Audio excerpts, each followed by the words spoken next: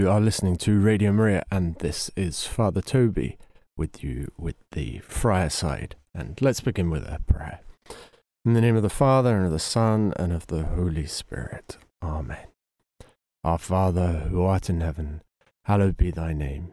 Thy kingdom come, thy will be done on earth as it is in heaven. Give us this day our daily bread, and forgive us our trespasses, as we forgive those who trespass against us. And lead us not into temptation, but deliver us from evil.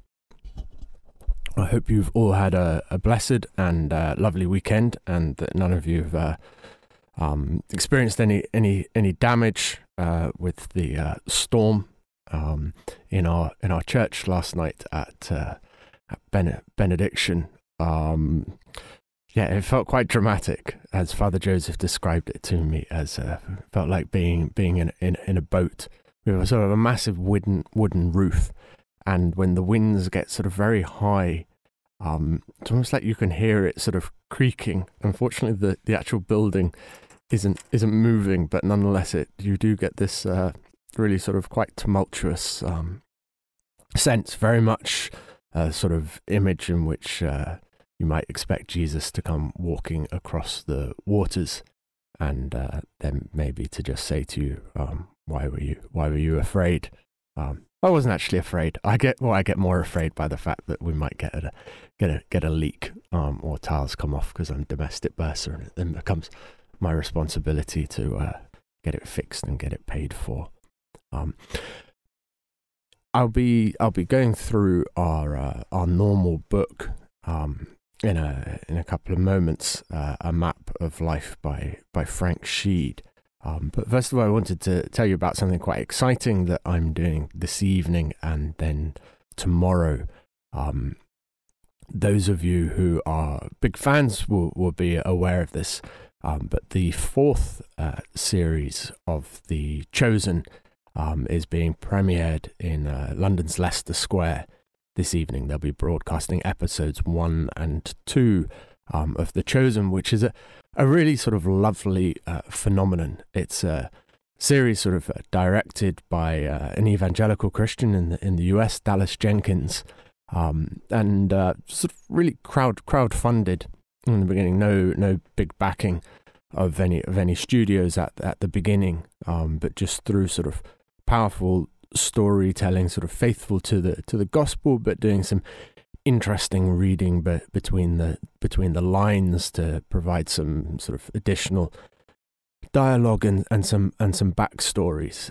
It's given a really sort of compelling visual dramatization of the calling of the apostles, and then their subsequent sort of entry into deeper friendship and closer communion with Christ. And I'd really recommend it to anyone. Like anything that isn't the Gospels, we have to be conscious that it is not the Gospel. It's somebody's interpretation of it. But I think it's a pretty good interpretation. There are a couple of issues which, as a Catholic, I take strong issue with. For example, the perpetual virginity of the Blessed Virgin Mary.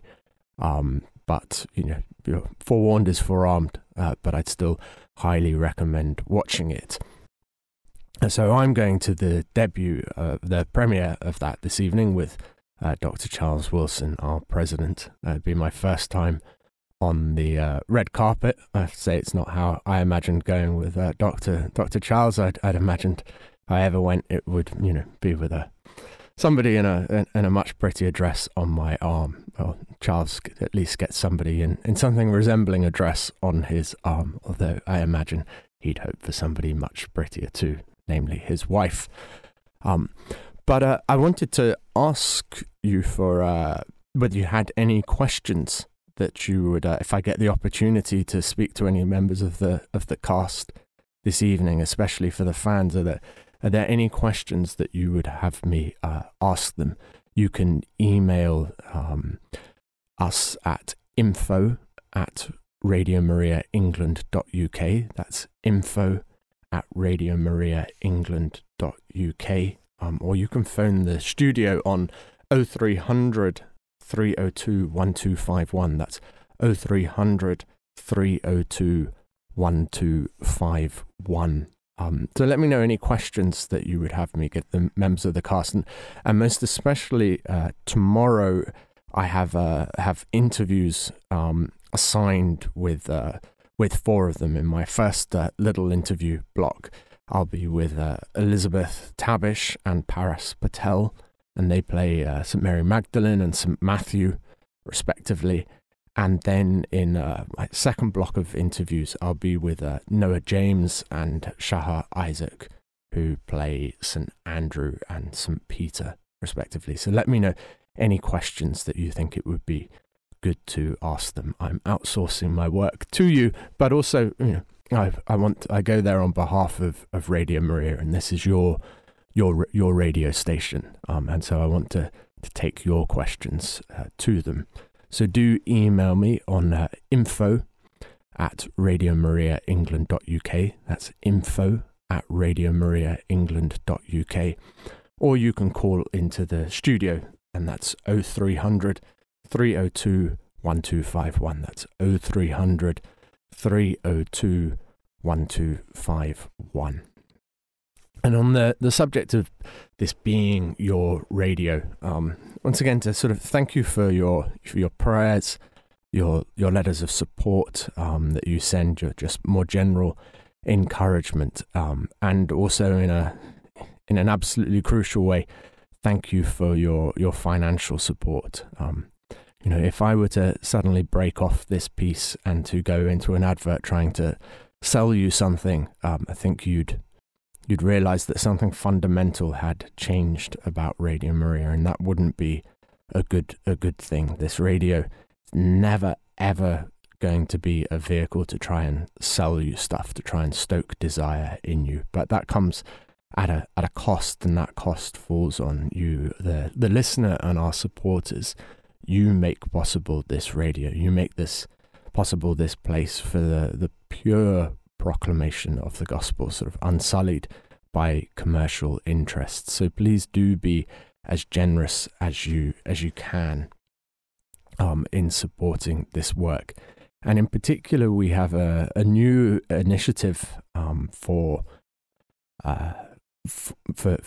donors at the moment, what we're calling our 200 Stars campaign. And this was inspired by one of our donors and volunteers, Karen, in conversation with Charles, our president. And we're sort of placing ourselves under the patronage of Our Lady of Pontmain, who appeared in the 19th century in the small village of Pontmain in France during the time of the Franco-Prussian War. And she was first seen by 2 young boys, then further children joined them, and two furthers saw Our Lady appear. And there was a sort of a gap in the stars in the sky, and Our Lady gradually came closer, and she had stars on the mantle. And over the time of her appearance, these stars multiplied in number.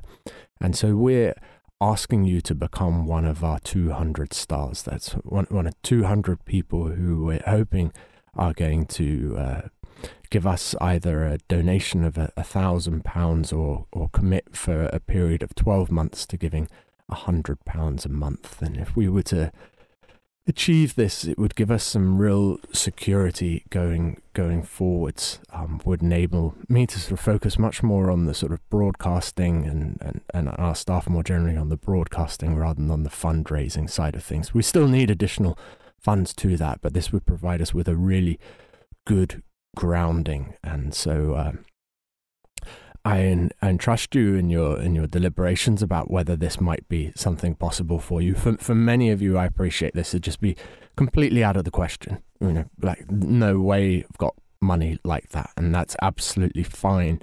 And the last thing in the world I want to do is to make anybody sort of feel guilty or pressurized. But there might be for some people who this is a very real possibility, or you might know someone.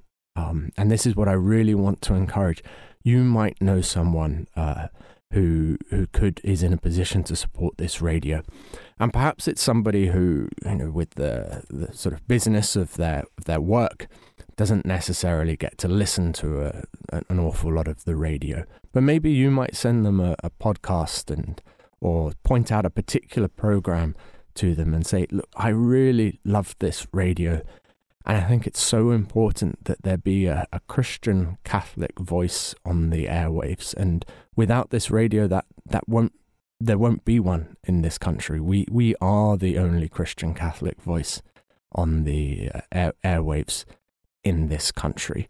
And so please, if you're not able to support us yourself, please pray that other people might come forward, and also please be bold in approaching people who you think might be able to support it.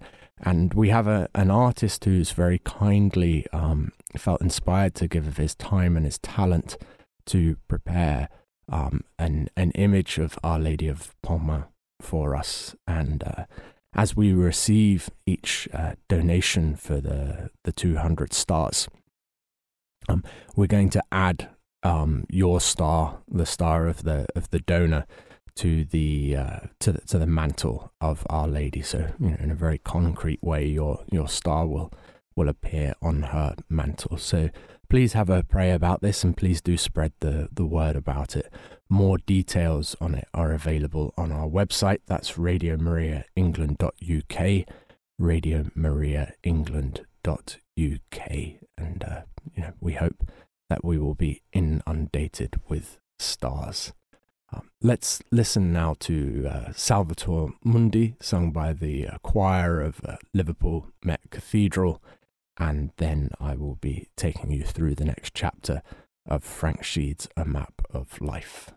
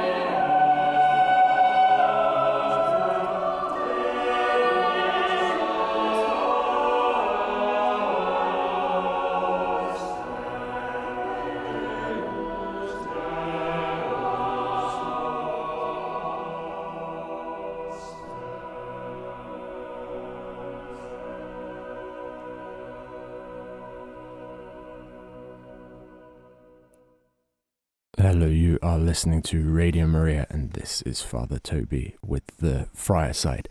We're going to go back into our reading of Frank Sheed's wonderful book, Map of Life. Right now, in our last chapter, we'd been looking at the mystery of the Trinity, and Sheed closes that by saying that the mystery still remains in as much as we don't come to a full comprehension of the persons of the Trinity and the life in the Godhead, but the mystery has become a mystery of rather sort of too much light, concepts that are too big for us to fully comprehend, and yet which somehow we can relate to. He says the mystery is the invisibility that comes from too much light rather than from sheer darkness, and the experience where the light is too bright, and I guess in some ways our experience in heaven, when we shall see him as he really is, will be our eyes adjusting to the great light. The next chapter begins straight from the beauty of the Trinity into its antithesis in some ways, because we look at sin, but we look specifically at law and sin. And she begins by saying that Christ summarized the duty of us in two phrases: love God and love thy neighbor as thyself. And really the Christian life is this simple, but it's our fallen, broken natures and our sin and the complexity that sin brings into our lives that make the living out of love God and love thy neighbor so difficult. Perhaps the Beatles, when they sang sort of "All You Need Is Love," thought that they were onto something genuinely revelatory, and you get people walking around with t-shirts on saying, just be kind. But the reality of human existence is that to be kind to someone actually turns out to be a lot more complicated than we realize. Is it kind to give to the drug addict so that he can get more money to get drugs? Is it kind to affirm somebody in a delusion? Is it loving to follow your passions and abandon your wife and family for the sake of another woman who you feel deeply in love with? Love, it turns out, is a lot more complicated this side of heaven. But she says we cannot have the supernatural life. That's the life of God given to us by grace in us. We cannot have the supernatural life if we do not love God and our neighbor. So we know the opposite of what fullness of the Christian life consists in. We know very much what is not to love God, and we know what it is not to love our neighbor. But love, Sheed says, must express itself in act. And so our Lord left us not only the summarization, but also a great body of detailed rules concerning things to be done as an expression of the twofold love, and things to be avoided as contrary to it. These, then, are the laws established by God for the guidance of man's actions, the means by which men can learn what the laws are, and certain practical problems to which they give rise. So let's think about that. The purpose of all of God's law is to help us love God better, or to love our neighbor better. And so if we see some sort of law of the church, and we want to come to an understanding of it, then the proper sort of question to ask is, how does this help me to love better? And when we ask that question, things which might initially just appear unduly restrictive, then sort of take on a new light, and we come to an understanding of them. So, for example, the law of the church, and that we have to go to Mass each Sunday, Isn't that terrible when the weather's not that nice outside and my bed is warm and it's oh so cold outside?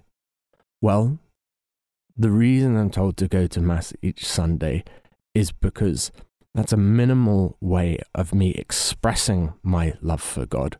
And if I'm not prepared to go to the church when I could go to the church, not prepared to do that simply because I prefer the warmth of my bed to the cold of the church or the cold of the journey there, well then in a very real way I have to ask myself, to what degree do I love God?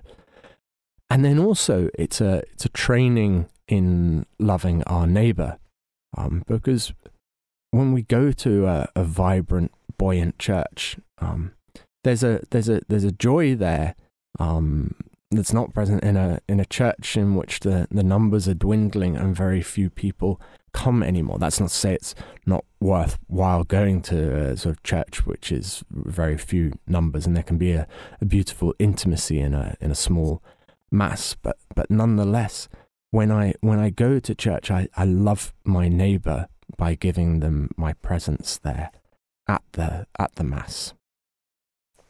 So any law which might at first appear negative or restrictive upon us in some ways, ask yourself the question, how might this help me to love God? How might this help me to love my neighbour? And then I think you'll get to a better understanding of it and come to appreciate its truth and its goodness. Nasheed says that sort of with regards to what is loving and what's not loving, we perhaps, why do we need all these rules? Why does Jesus need to tell us all these things? Is this not what conscience is for? And he says it is absolutely true that a person must in all circumstances follow their conscience. But an investigation of conscience will show us that by itself it's not sufficient, that we haven't got within ourselves an infallible teacher as to what is right and wrong. And in order to establish the truth of this, we just need to go to our memories and think about times where what we did in the moment, thinking it was right, thinking it was the good and the loving thing, transpired not to be.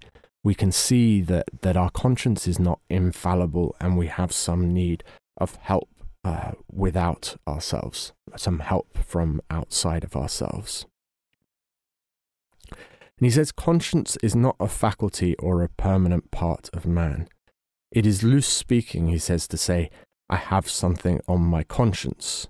It would be more accurate to say, I have something on my soul. There is the same difference between conscience and soul as there is between a punch and a fist. I really like that.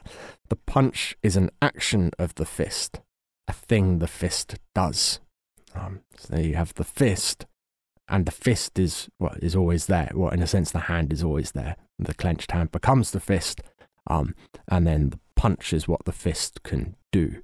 But the fist doesn't have to punch, so the punch isn't always there whilst the fist is. Similarly, the conscience is an action of the soul.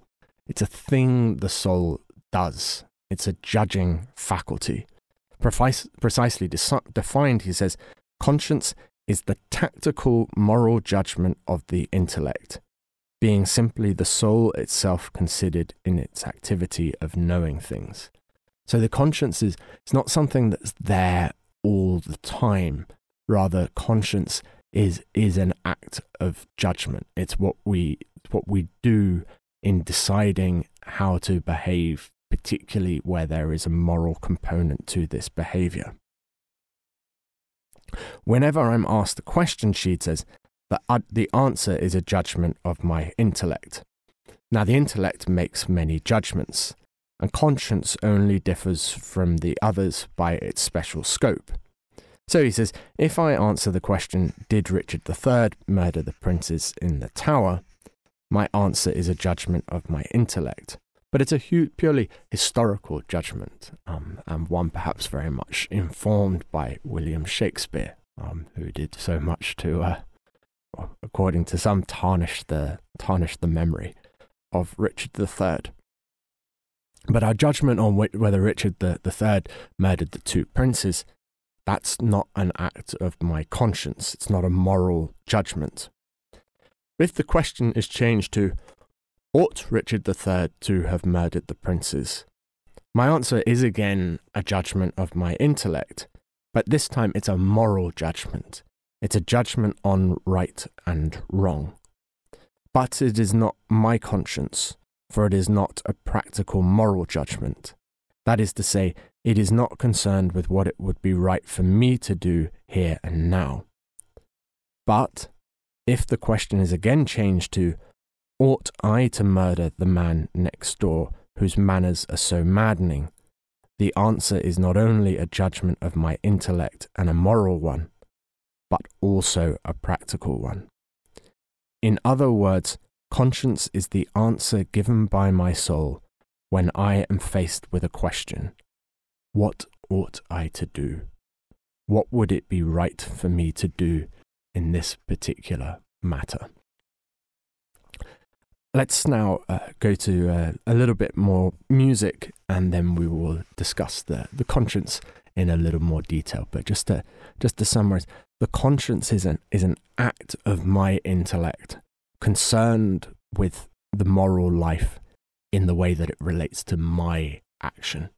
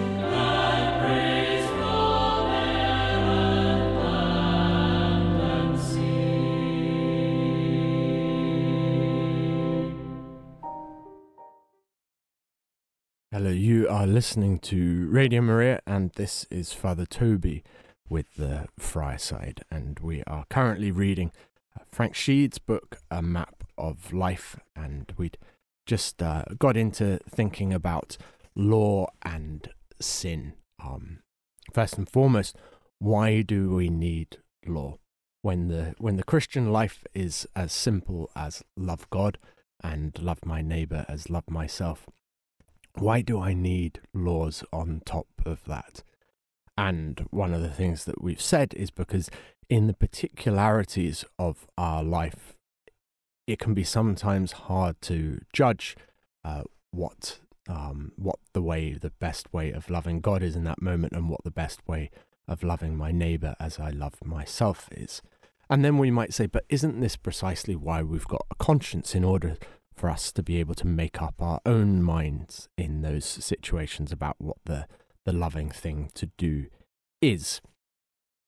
And so Sheed has begun to discuss what the conscience is, and he said it's a practical judgment of the intellect about what is the good thing for me to do in any particular given situation. So he said it's different from other judgments of the intellect in that it's not just a general moral decision. It's not some matter of historical judgment. It's not a matter of what tastes nice or what is nutritious, but rather it's a judgment that relates to the sort of question, although hopefully such trivial questions aren't such trivialities aren't causing us to consider entering into such serious sin. But an example of the sort of question he gives is, ought I to murder the man next door whose manners are so maddening? Why isn't conscience a sufficient guide, though? It would be much easier if it were, surely. Well, he says that conscience isn't a sufficient guide because conscience is a judgment of our intellects, and therefore, like any other such judgment, it can be wrong. Really annoying being wrong, isn't it? And being quite so easily and capable of being wrong. And so the problem is, for any given person, our conscience is not universally infallible. Sometimes it gets it right, and sometimes, as painful memories bring to mind, it gets it wrong. And yet it is often firm and definite in its answer. We can feel in that given moment that, yes, this is the right thing to do. And sometimes, particularly with sort of central sin, it's our conscience, in a sense, or our intellect's true ability to reason well is overcome by our passions, overcome by the strength of our bodily desire, one way or the other. So, like, fear might hold us back from doing the right thing, or sort of lust might push us forward into doing the wrong thing, and both these emotions can be so powerful that they not sort of only hold us back from doing the good thing or make us do the wrong thing, but they actually overwhelm the intellect, and they overwhelm the faculty of the intellect, the conscience, into thinking that the bad thing is in fact good, or the good thing is in fact bad.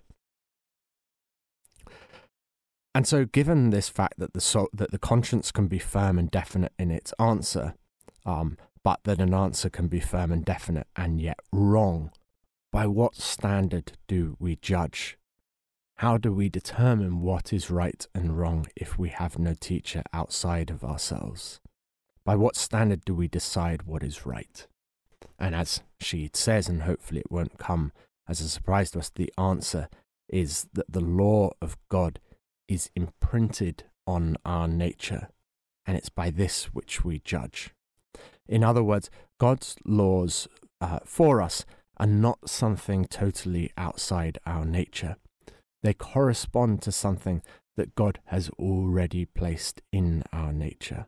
And if this argument sounds familiar, this is what we often refer to as the natural law. This idea that God has imprinted the truth of things upon our heart, and so that certain things are discoverable. Certain things all people of goodwill can come to know with surety if they genuinely desire truth, because these things are not just cultural, they're not just time based, but rather they're eternal matters of human truth. And these are the contents of the natural law, I would say, are summarized in the Ten Commandments, in that any person of goodwill should be able to come to the realization that to steal is wrong, that to murder is wrong, that to commit adultery is wrong. But the problem is, there always seems to be a problem, isn't there? She points out that in the course of time, our nature has grown distorted and in all sorts of ways, and any distortion in our nature will mean a distortion in the thing imprinted on it. So, to give an example of what he means by that, the moon falling on a perfectly still lake will give a perfect image of itself. But if you let the lake be ever so little ruffled, the image will be broken up into small pieces. And let the lake be really ruffled, say by the sort of storms that we were having last night, and the image will be no more than broken sparkles of light scattered here and there. It's still the image of the moon that is being projected upon the lake, but no one looking at the lake could form from their looking at the lake a proper idea of the moon. And so thus, even when the distortion is greatest, no man's nature is without some trace of God's law still imprinted, but the more distorted our nature becomes, the harder it becomes to read. And so if we could take the general consensus of the conscience of the human race as a whole, it would probably be found to be in accord with the greater part of the natural moral law. But individual conscience, though probably also in major accord, is apt to show startling variations from country to country and from man to man. And here we see that an idea, Shede, and this is the Catholic Church, that understanding, has a genuine positive view of human nature. We do not have the doctrine that some churches hold, that after the original sin, our nature became utterly depraved. No, rather the goodnesses of the image and likeness of God remained within us. But sin distorts it. Sin means that image, like the image of the lake on the image of the moon on the lake, has become ruffled. And so in any given decision, whilst our desire still remains to do the good, we can get it wrong. And this means that we have need for help outside ourselves. And so Shede says, even on matters which simply concern the right use of man's nature, conscience lacking information from without can give contradictory answers. And we'll know this when we've been gathered in a group of people and there's some sort of moral conundrum, that it's not that everybody instantly comes to the same assessment of what must be done or what must not be done. It can be very often the case that people very quickly come to a very firm but different assessment of what is the good thing to do in this situation. And she says, on the most important questions of all, those which are concerned with our supernatural destiny, the unaided conscience can give no answer at all. On the question, ought I to divorce my wife, conscience apart from God's teaching gives different men different answers. But on the question, ought I to be baptized, conscience apart from God's teaching gives no man any answer. If then there is no teacher capable of giving us God's law, we are left with nothing but this internal judgment of our own, which on the most obvious questions is capable of being wrong, and on the most important questions can only be silent. A man must follow his conscience, the judgment of his intellect as to what is right and wrong. But the very supremacy of conscience renders it vital that conscience should be instructed. Think about this, something so important as conscience. If I take my life and what I do seriously, then I want to do the good. I don't want to do the bad. And so I should want my conscience to have the best possible teacher it can have. Pride should get out of the way and humility instead say, let me be taught by the person best placed to guide me. And so she says, consider our position. There is in us no internal faculty that tells us with either certainty or completeness in every situation that can arise what things are right and what wrong. Yet without such knowledge, how can we act as to reach our goal? The task of achieving the end for which we are created is like any other task. It must be done in the right way. Certain actions are going to help this achievement and certain will hinder it. And we can only know which is which if we are told. God, who has made us, has told us.